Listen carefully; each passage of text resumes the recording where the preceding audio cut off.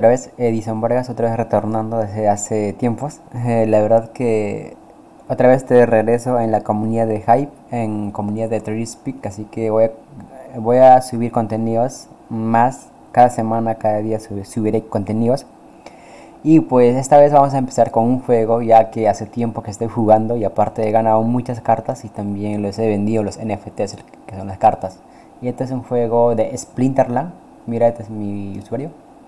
Y pues acá le pones batalla para que tú puedas luchar. Acá le pones batalla. O también en esa parte le pones desafío, práctica, cómo jugar ahí, todo indicaciones. Pero en esta parte le ponemos esta parte. Me dice de acá, batalla. Y acá ponemos batalla. Y acá, por ejemplo, va a cargar, acá justo te sale crear equipo. O vas a crear un equipo, pues, con las características de fuego, aire y pues, toda esa parte. Y acá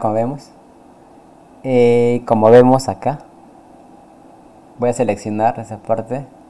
Yo lo pongo, por ejemplo, acá cuando sale 20, lo pongo esto que es un invocador que tiene una pegada. Este es un de lejos, este pega de cerca. Este es un ya, lo ponemos batalla y pues ahí va avanzando según que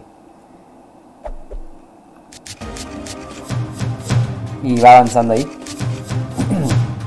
Si tú lo pones saltar resultados. Si quieres verlo, tú puedes avanzar o luchar, pones y pues ahí va a ser su pegada, depende como. Yo creo que este equipo está fuerte, está fuertísimo, en serio. Entonces vamos a ver.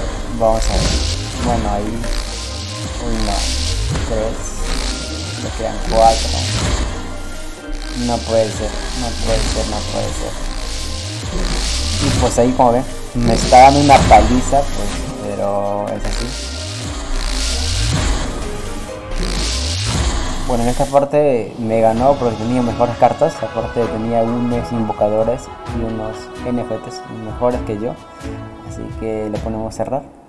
Y este es el partido, yo estaba jugando, no tengo muchas ganadas, mira acá tengo una solo porque de verdad que estaba un poquito complicado, aparte de tener unas cartas.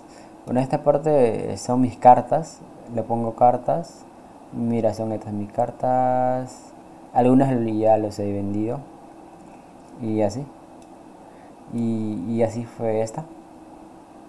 Y eso fue todo. Así que hasta la próxima. Chao, chao.